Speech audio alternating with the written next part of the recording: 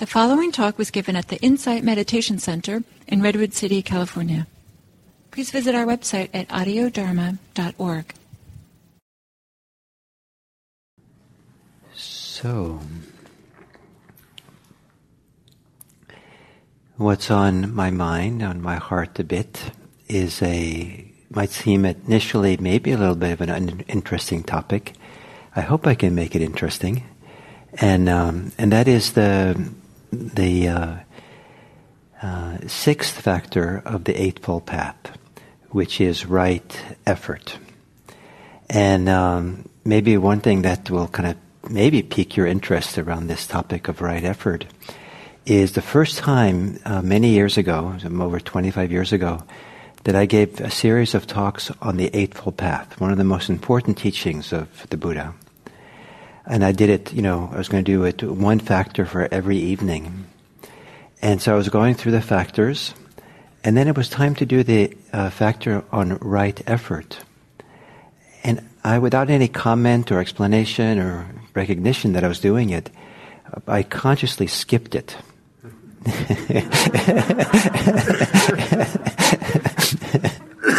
And no one asked me, why'd you skip it? And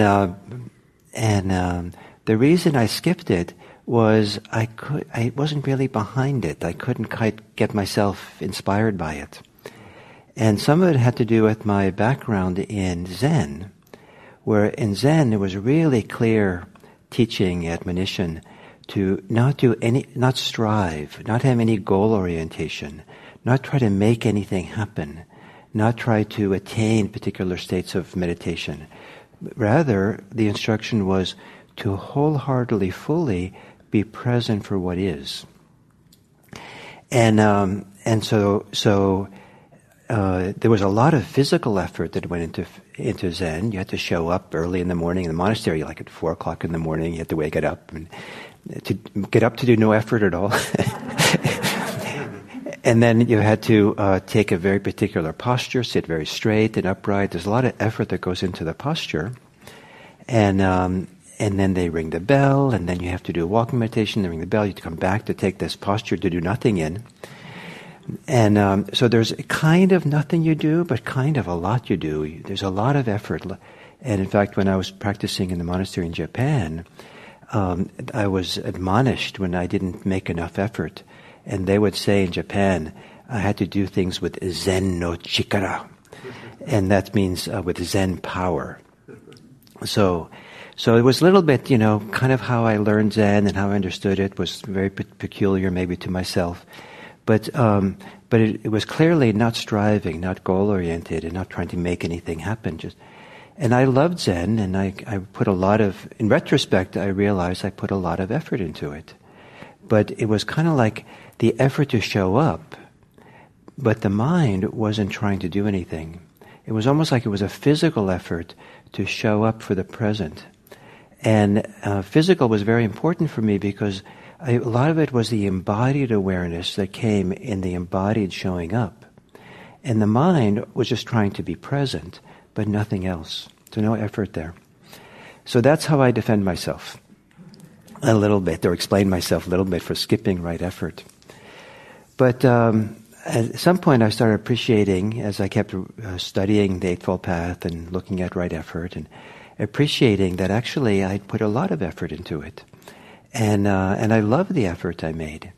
And even when I went to Burma to practice Vipassana there too the teacher made teachings about you should strive. And some people really did themselves in, really suffered a lot because maybe with the kind of Western acculturation, striving meant stressing. And so people would stress in meditation, which was not healthy, and there were people who were kind of basket cases from that approach. But because I came from the Zen background, when I heard strive, I mostly just shrugged it off. And then I did that anyway. In retrospect, I wasn't striving to attain anything, but once again, I was really trying to wholeheartedly show up and be present for what is, which was the instructions, and in the background, it was for attaining something.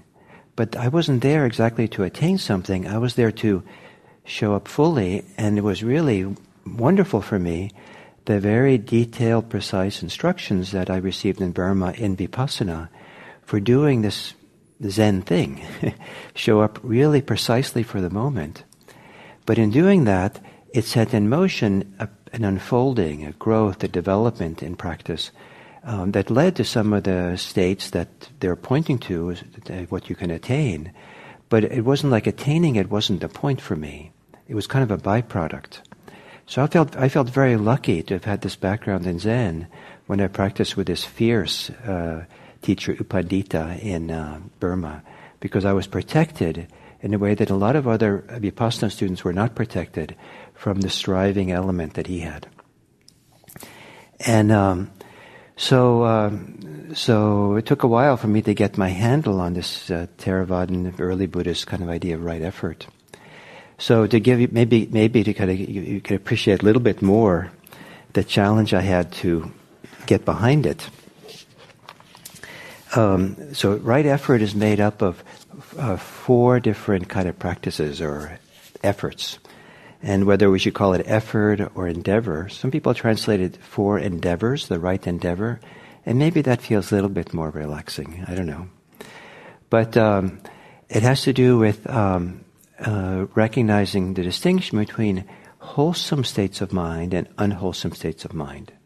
Unwholesome states of mind are reactive qualities of the mind. When we react compulsively, addictively to experience with anger, with greed, with hostility, with delusion, with fear, the unwholesome states of mind always contain some degree of suffering, of pain in them.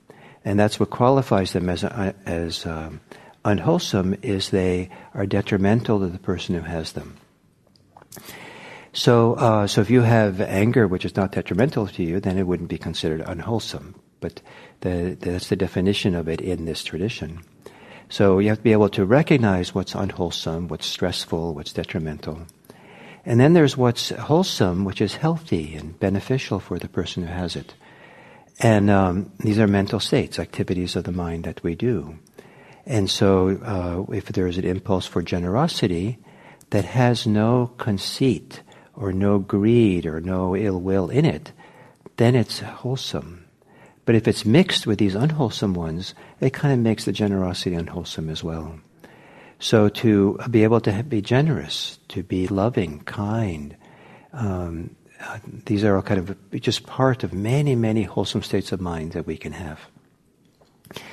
So that's the distinction in right effort. And there's two practices that avoid unwholesome states of mind and 2 for wholesome. The unwholesome has to do with, first, if there's nothing unwholesome, if you're not being in a reactive mode, not caught up in unwholesome states, then prevent them from occurring. So do what you can so they don't arise. If they have arise, then abandon them, let go of them. So the same distinction happens for wholesome. If there are wholesome states that haven't arisen, evoke them. If they've arisen, if they're there, then maintain them. So that's the kind of the simple explanation for it. But in each of these 4 steps, this is what you're supposed to do. And it's repeated for each one. You should make effort, arouse energy, exert your mind, and strive to do each of those. So maybe now you can sympathize a little bit for my skipping right effort in my talk. You're like, what? I mean, this is a little bit strong, right? Now, whether the English translation is accurate is, you've always questioned, like the word strive, is that really the right thing? But anyway, that's, just 4 words, for doing this. So, but when 4 words are being used like this, what it does indicate is that for the Buddha, making some kind of effort is super important. The Dharma is not for lazy people. the Dharma is not like, to be easygoing. I'll get around to it eventually, and then I'll do some of it.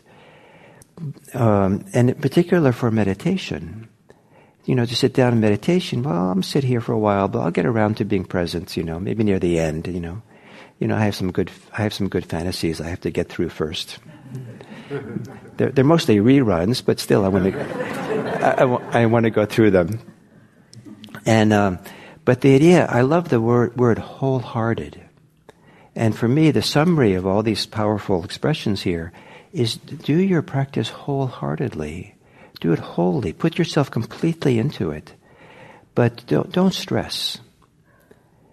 And I'll talk about that some more about this, but do it wholeheartedly. The Buddha really wants you, don't be lazy, be wholehearted. Give yourself to it. If you're going to practice, give yourself over to it when you're practicing. So like meditation, there's a peaceful way of giving yourself over to it. A peaceful way that it doesn't cause more stress or tension. A wholehearted way that actually, because of the nature of the practice, supports de-stressing, letting go, relaxing tension. Sometimes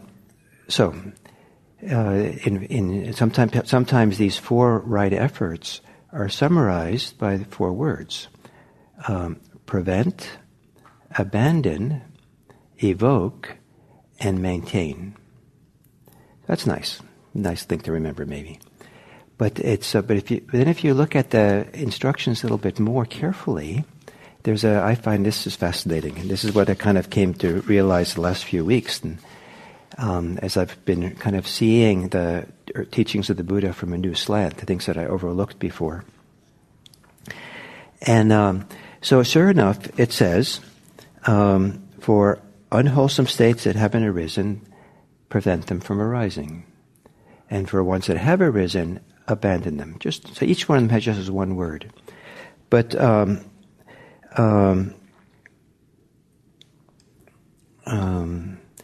for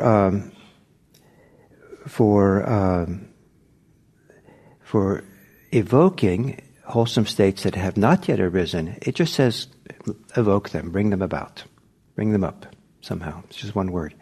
But this is what I find fascinating, is the 4th one. There are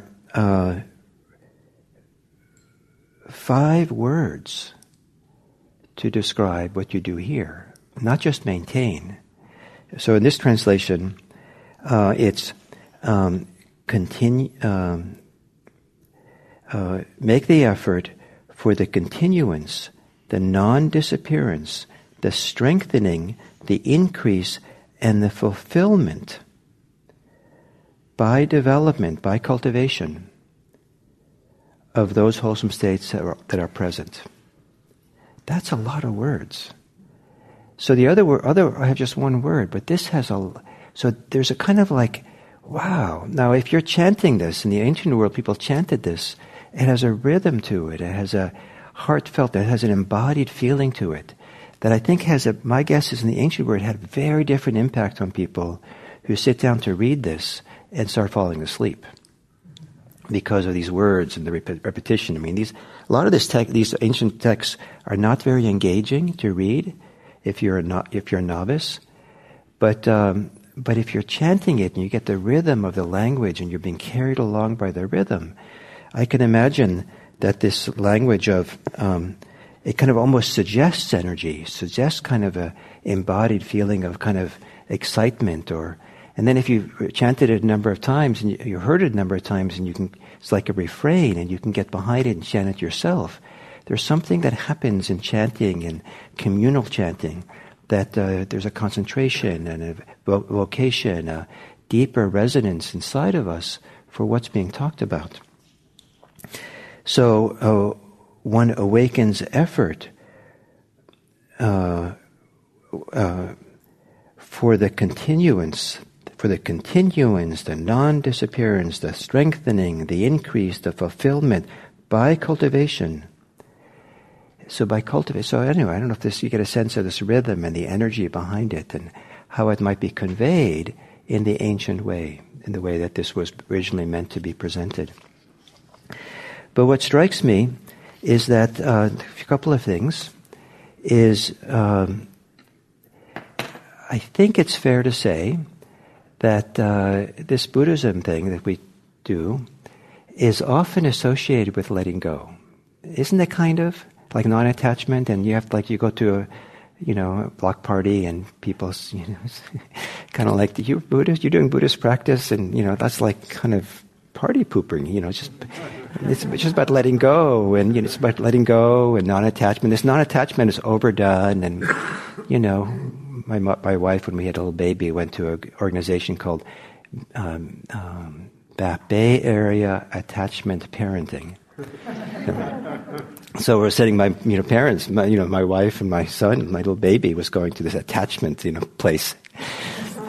And but attachment has a very different meaning in psychology these days, where it's a healthy kind of sense of bonding and connection that's very important.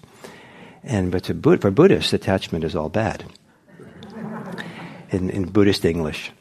And so that's what we have. Buddhism has that reputation, but it does not have the reputation for what we're supposed to do with these wholesome states, and to increase them, to strengthen them, to expand them, to develop them. Once they've arisen, have them grow. And we find elsewhere in these ancient texts where it actually uses the word to grow the wholesome states to the point that they're abundant, that we thrive with them, that we're filled with them. They fully flow through us. The word for fulfill kind of actually means to be filled out by them fully. And that's kind of dramatic. And then, the Zen person in me, the way I was taught Zen, kind of reacts as well. Wait a minute. We're supposed to be prioritizing certain states of mind. We should just be with the way things are and accept it for what it is. And the idea that you prioritize certain states of mind, that was kind of like, if you go to your Zen, I went to my Zen teacher and say, wow, I just got really concentrated, or really felt peaceful or filled with joy in my meditation. I'd be lucky if the teacher said something like, well, just one more thing to let go of. And then sometimes it was worse. In Zen, they have something called makko. I think it's makkyo, which is makkyo or makko, anyway, it means delusion. It's just kind of, that's just delusion. Don't bother with it. And so this dismissing of these beautiful, wholesome states makes sense in in the approach of Zen. I want to be respectful for it. It really makes sense in the grand totality of what Zen practice is about. It's very effective if you really understand the purpose and the background for it. But it also, it lends someone like me to read these kinds of texts and be dismissive of it or not be interested. But at the same time, when I did Vipassana practice, when I do it, these beautiful states arise. And they're allowed to arise. They're supposed to arise. Sitting in meditation and allowing yourself to feel deeply calm, deeply content, deeply at home, being here right now in such a way that it's kind of an embodied at-homeness feeling that comes sometimes with delight and joy and happiness and settledness. So the mind gets really still and unified and peaceful. The mind gets, I was really surprised to discover the upwelling in meditation for the first time of very powerful states of loving kindness, of compassion, of equanimity that arose. And so these things are supposed to be allowed and grow and develop. And some of the fault for not recognizing this early on is that a lot of the early English translators flattened the Pali language into English. They kind of made it I think maybe they were distrustful of a lot of emotionality and flowery kind of language or evocative language.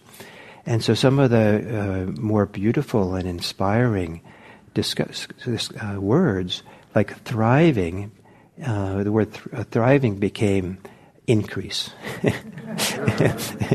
and abundance became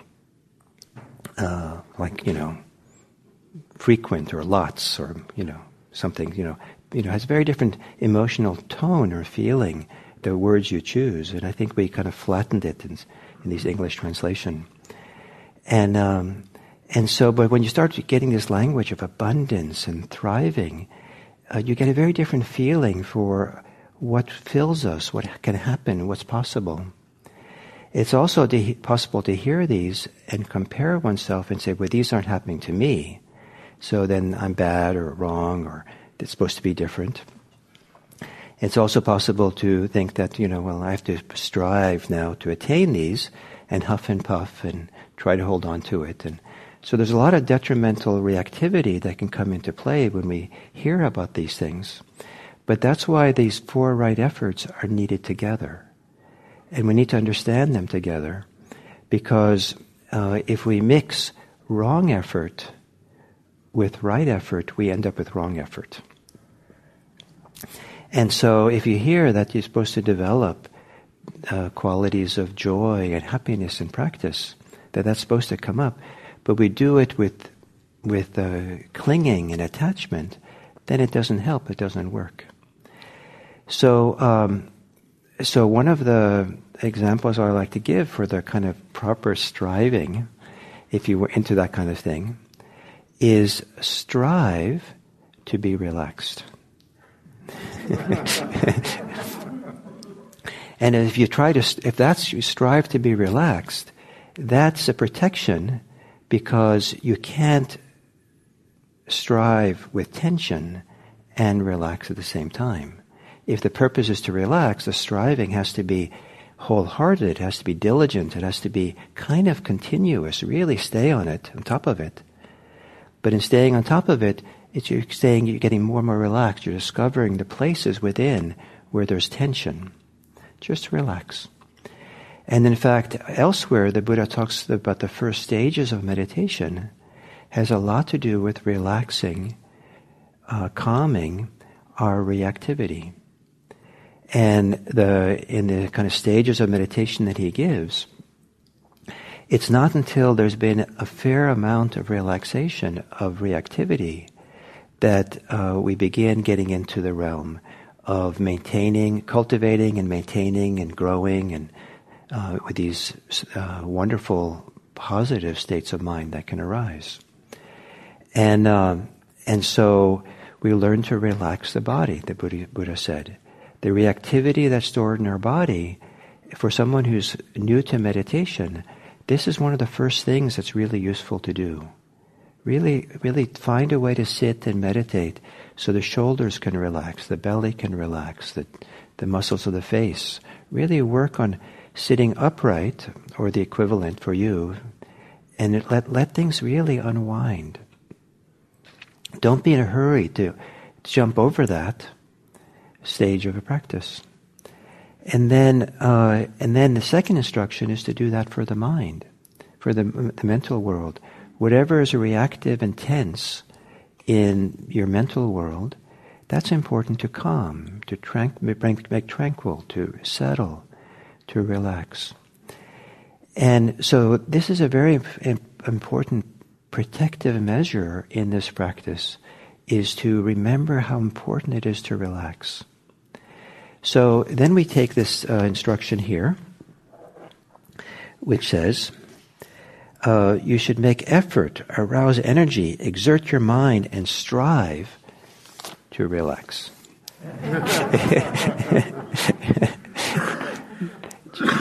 Do it wholeheartedly. Really give yourself to it. But if you do it, give yourself to it wholeheartedly. Remember to do it as a way of relaxing. And then at some point, with enough relaxation and enough being fully present here, and this is not an easy thing to come to, and many people find meditation phenomenally beneficial just because it helps them relax 10% of their tension, and they're 10% more here and more wiser because of it. But at some point, when there's enough relaxation of our reactivity, the reactive world that we're caught in and living in, these beneficial states, the wholesome states, begin appearing on their own. They're not something we have to manufacture or require, but rather there's kind of like, almost like the nature of who we are is waiting inside of us, our states of calm, peace, generosity, care, love, equanimity, wisdom, joy, happiness, that are just kind of like in the, just off stage, just waiting for a chance to come on stage when just those reactive actors can just get off. But that the reactive actors are there all the time, and so they never seem to, they think they have an endless encore. And but finally, when they settle away and there's room on the stage of our mind, our heart, there's all the stuff that can arise. And what this teaching here means for me, support the continuous, the maintaining of it, the strengthening it, the development of it, the abundance of it, has a lot to do with allowing it to do so, getting out of the way. And this is one of the things I learned from this way I was practicing, was how useful it was to get out of my own way and kind of make room for these things. I'll make space for them, which comes from appreciating them. And it took a long time for me to appreciate these positive states of mind that can arise out of meditation, out of Buddhist practice. They arose for me, but I kind of shrugged them off or didn't pay any attention to them because of this Zen background where we weren't supposed to. But eventually I learned, this is okay to appreciate these. It's okay to make room for them and value them, because doing that is the very thing that supports them to grow more and more and more. If you don't appreciate them, they don't grow. If you get attached to them, they don't grow. If you tie them, if you connect them to your self-worth, they don't grow. Just let them be. Let them be there and support and grow and develop. Don't make them complicated. Get out of the way for them. Don't interfere with them. But then do the things that support them. And some of that supports these is the wholeheartedly showing up and being present for what is. And when the wholesome states of mind begin showing themselves, maybe as small hints at first, to be wholeheartedly present for those and making room for them gives room for them to grow and develop. And then we come to a point in practice, some point, not an easy thing, but it is kind of the North Star that we kind of know that's possible, is that we come to a point where the thriving, the sense of abundance, sense of thriving that is possible, embodied thriving, embodied abundance, embodied sense of wholeness, of nourishment, seems to begin having a life of its own. It seems to well up and be present and support us in being present. And it creates a context, a background, a foundation for being present for all kinds of things, including our reactivity, including what's really difficult in this world, that is such a powerful support. To be supported by deep relaxation, by joy, by happiness, by a sense of calm, so we can address the difficulties of this life of ours, is very different than meeting the difficulties of this life from that place of reactivity, from the place of unwholesomeness that many people are caught up in. So with all that, I want to read an ancient poem, and it's what's here? I think it's written by a disciple of the Buddha from the ancient world, rather than by the Buddha. So, in a sense, what we're talking about today is the distinction between wise and unwise attention.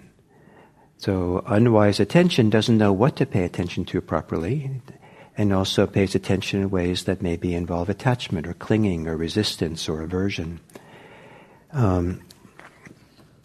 So this poem begins with a sentence, "From unwise attention, your thoughts eat you." What do you think of that?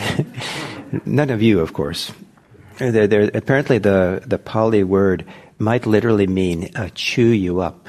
A little bit more than just, a little more dramatic than eating. So this ancient text, it's very poetic and powerful, the words. They have been kind of flattened in English. And so sometimes, even the negative ones are very kind of juicy.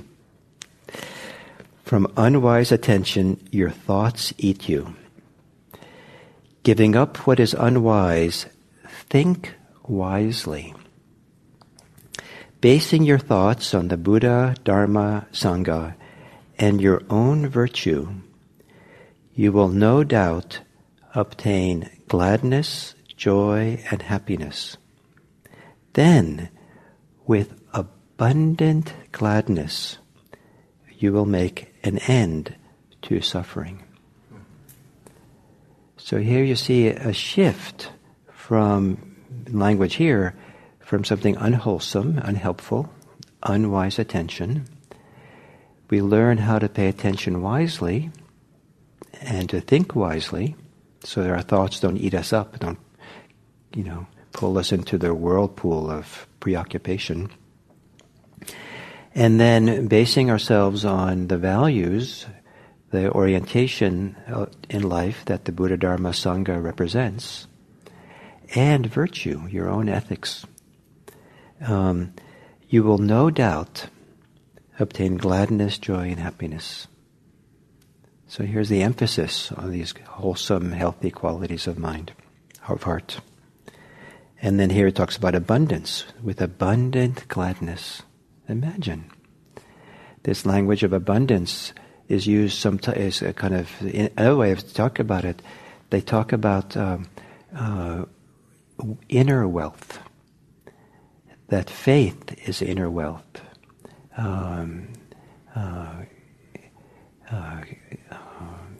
Vigilance, certain kind of careful attention is an inner wealth. Loving kindness is an inner wealth. So the idea of becoming wealthy, abundant, like the spilling over, you have more than enough. You feel completely, content and happy.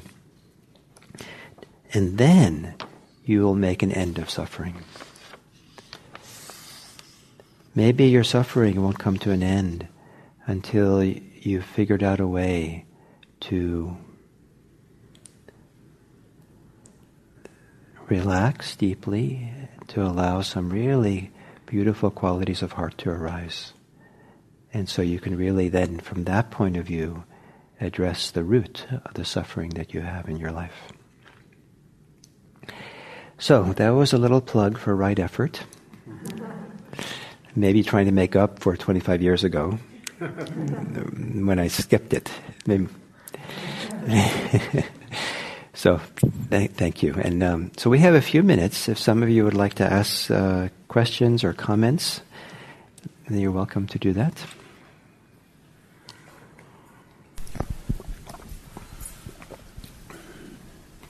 Send Martha over there. Yes.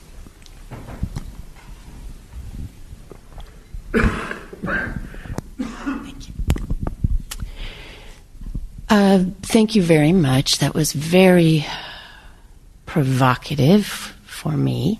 Many things swirling around inside me. I want to add that in that place, as I've acknowledged over time, the wholesome thoughts, if you will, the positive states, the joy, the higher vibration, if you will, I feel very much that I work with that idea of what nurtures it, how do I resource it, because we're also in our human being bodies. And my profession is a therapist, so as I was listening to you, it was unavoidable to not think about how we live out here externally, practically. What do we do? What choices do we make to feed those states of mind? And just the one thing I wanted to share that got me very excited was when you spoke about how do we grow those wholesome states? And what came to me was express it, create, service, love more, here and here. And so thank you. You fed me deeply today. Great, thank you. That's very nice. Yeah, I think if there are these wholesome tendencies or qualities that are in us, they grow by expressing them, especially if we express them wisely. You not just inflict people with them, but the wise expression of it, and the relational is so important because one of the most common, if someone, you didn't ask me directly, but if someone asked me, how do you make these grow or these wholesome states, the most common answer the tradition gives has to do with how we live interrelationally with other people. They say you should be ethical, you practice your ethics, and generosity. Ethics is all about how we live in relationship to other people and other things, and generosity is the same thing. It's an interrelational world that is so important for all this, and sometimes because it's a meditation tradition we have, and we close our eyes in our tradition even, right? It just seems like it's so self-focused, internally focused. But a lot of this work also happens interrelationally, and just ethics and generosity is the beginning of it. So someone else?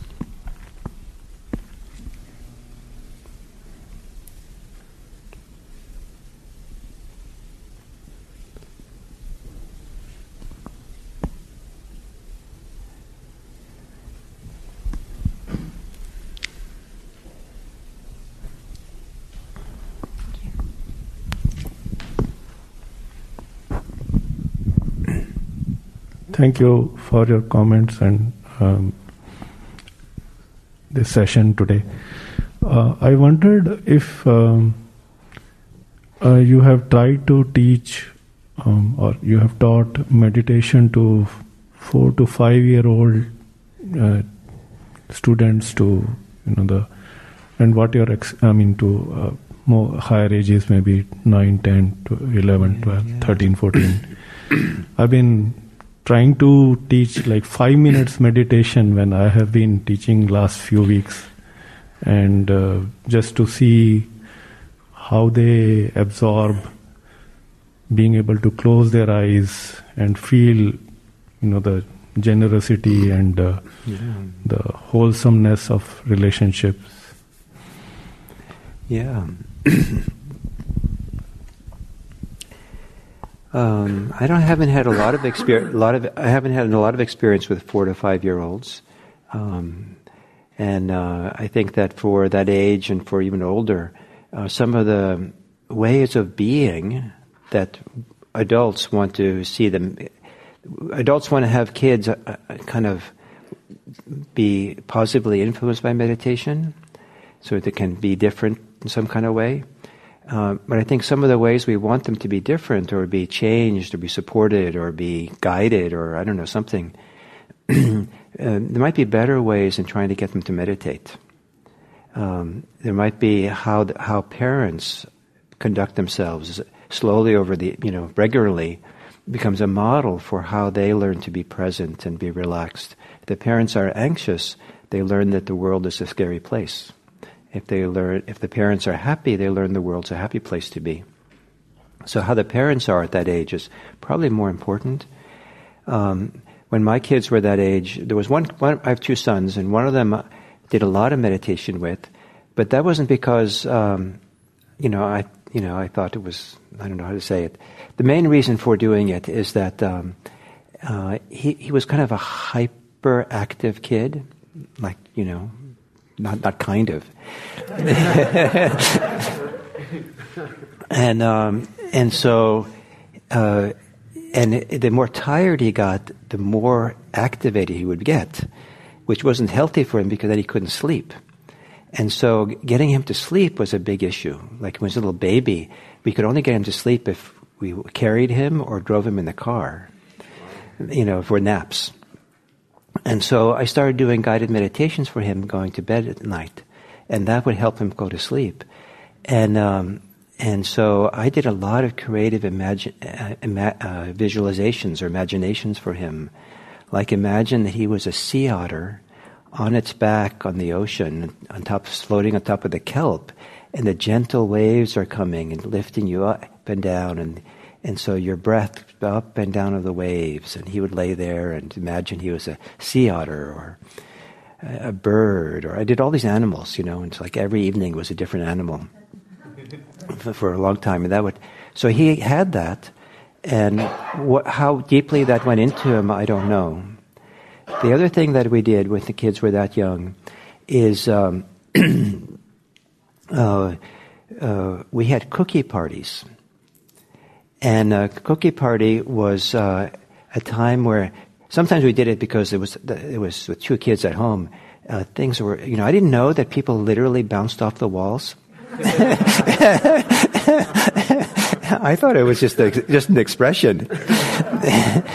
And so there were times when it just was, not only are they bouncing off the walls, they're going to bounce through the window soon. So we need something here. So I said, let's have a cookie party. And they knew what that meant. So they would get involved in setting it up, and we'd set up a kind of special kind of rug on the floor, and they get a little kind of flower or centerpiece, maybe a Buddha. And then we put zafus, like we have here, sitting on, around four of them in each corner of a kind of a circle. And then we get cookies out and put them on a plate and maybe some milk for the kids. And then we would sit there. My wife and I would sit in meditation posture, and they would sit on their zafus in the way that they do. And everything got calmed down. Everything settled and got peaceful. And there was no meditation, but there was the ambience, the tone, how the kids felt and what was going on for them.